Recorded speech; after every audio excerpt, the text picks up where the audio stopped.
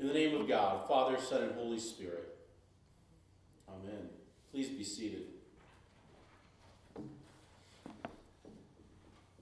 Did you have a favorite book or movie or TV show when you were a kid? Most of us did. Maybe when you were a teenager. Have you ever gone back and reread that book or watched that movie or that TV show as an adult?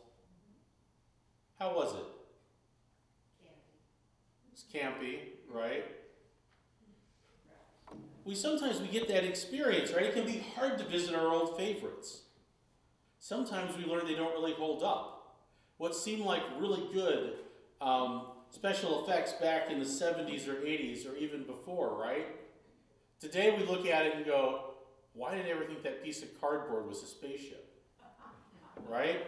They don't hold up. But when you can find a true classic, and there are a few of them out there, you start to find new things in them, right?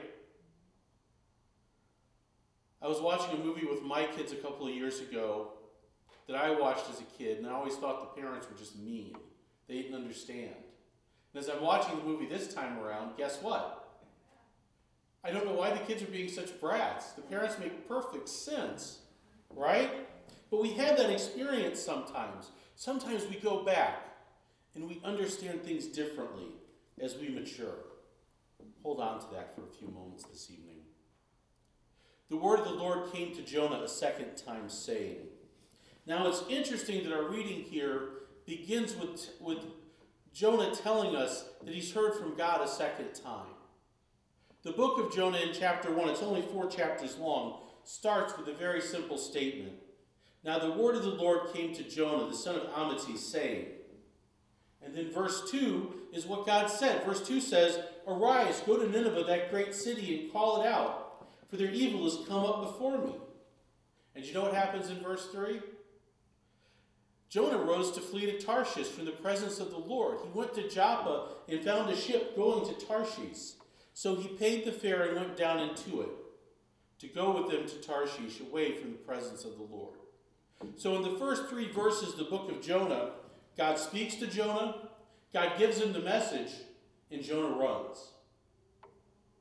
Now Tarshish is in Spain. Historically, it's the location of a tin mine. And you have to go around the Straits of Gibraltar to get to it. There's not any place in Jonah's world that's any farther away from Nineveh as Tarshish. That's where Jonah runs off to. And we know the story from there, right? We got it in Sunday school once upon a time. Jonah takes off in the boat. There's a great storm. The storm is so bad, the fishermen are like, what do we do? Jonah admits he's the reason they're all going to die, so why don't you throw me overboard? Jonah gets thrown overboard. He's swallowed by a great fish, and that's the end of chapter 1. Chapter 2 is Jonah praying in the belly of this fish, and at the end of chapter 2, he's vomited back up on dry land. That's the second chapter. And now here we are in the 3rd chapter, and God is speaking to Jonah again, reminding him he needs to go to Nineveh. And he makes his way there. Now Nineveh is in modern Iraq. It's on the bank of the Tigris River. It's in the city of Mosul today. So when you hear stories from the Iraq War, and they say we were fighting in the city of Mosul, that's where Nineveh was. It says that when he arrived in the city, it would take him 3 whole days, meaning from dusk till dawn, to walk across it. Jonah walks a day in and then starts calling out, 40 days more, and Nineveh will be overthrown. And what did the Ninevites do when they hear this? The Bible says the people of Nineveh believed God. They proclaimed a fast, and everyone, great and small, put on sackcloth. Everyone from the king on down fasted and prayed. The verses we didn't read this evening says that the king made a declaration telling everyone that they need to change and pray. And he ends that declaration by saying this, who knows, this God may yet relent and with compassion turn from his fierce anger so that we will not perish. And that's when we hear verse 10. Verse 10 says, when God saw that what they did and that they turned from their evil ways, God changed his mind about the calamity that he had said he would bring upon them. and he did not do it. Now, last week I said that Eli's response to God's judgment is fatalistic. The Lord's going to do what the Lord's going to do has never made sense to me. And this is one of those stories in the Bible that explain why it doesn't make sense to me. Now listen, in this story I understand Jonah. In the next chapter, which is the verse after chapter 10, or verse 10 there, it says, this seemed very wrong, and he became very angry. He prayed to the Lord and said, "Isn't this what I said, Lord, when I was still at home? That's why I tried to forestall by fleeing to Tarshish. I knew that you're gracious and compassionate, slow to anger and abounding in love, a God who relents from sending calamity. Now, Lord, take away my life, for it's better for me to die than to live." Jonah didn't want to preach in Nineveh because he was afraid if he did, God would forgive him. Now we can look and academically go, that's kind of messed up thinking. But in this broken world, there are times we're seeing the wrath of God poured out on our enemies. The thought of that can feel real good, can't it? I understand that. The Assyrians, the empire that Nineveh was the capital of, were on the doorstep of Israel and about to invade them. They had a fierce reputation. And God could forgive them because they heard the word of the Lord and they changed. They repented. I understand the Ninevites here too. Hold those thoughts for a couple of minutes. David writes, "For God alone my soul in silence waits. Truly my hope is in him." David has told us that he trusts the Lord, but his life is not going the way he planned. He's been going through a time of trial, he writes in verses 4 and 5. He has enemies, and now he sings out to the Lord, "In God is my safety and my honor. God is my strong refuge and my rock." David knows in whom he trusts. A little bit farther on, though, David writes this, "God has spoken once, twice have I heard it, that power belongs to God." And that's quite a poetic saying, isn't it? The Lord has spoken once, twice have I heard it. But what does it mean? I think that it means that David is talking about something that we've all experienced because we just talked about it. That as we mature physically and spiritually and emotionally, how we understand what is in the Bible changes. Because the words change? No. But because we do. Our perspectives, our willingness to hear what the Spirit is saying, right? It's that small microcosm we get when we go back to our favorite books and movies and TV shows from our youth. Sometimes we find out that what we loved as a kid, well, it's kind of campy, right? It's kind of goofy. Our kids roll their eyes at it. But sometimes we go back to those things we love and we see depths that we've never seen before. David says, "Steadfast love is yours, O Lord, for you repay everyone according to their deeds." It was true then and true now. God's mercy is new every morning. In our gospel it says, "Now after John was arrested, Jesus came to Galilee, proclaiming the good news of God and saying, 'The time is fulfilled and the kingdom of God has come near. Repent and believe in the good news.'" Now in Mark's gospel, remember that Mark starts with a very simple declaration in the first couple verses that Jesus was the Messiah, the Son of God. And then Mark has Jesus get baptized, tempted, and then immediately comes out declaring the kingdom of God is near.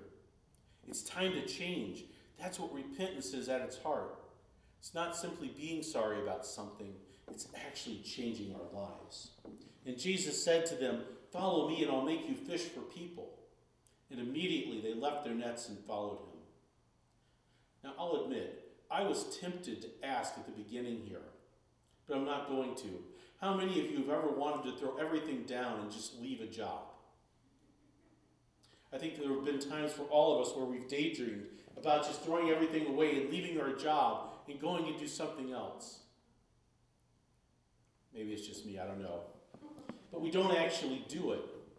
And in this case, Andrew and Peter aren't just leaving a job. They're leaving the family business. But here they hear Jesus' call and they go. Mark goes on to say, "He went a little farther and he saw James the son of Zebedee and his brother John, who were in their boat mending their nets. Immediately he called them, and they left their father Zebedee in the boat with the hired men and followed him. James and John here are working with their dad, and they seem to be prosperous fishermen.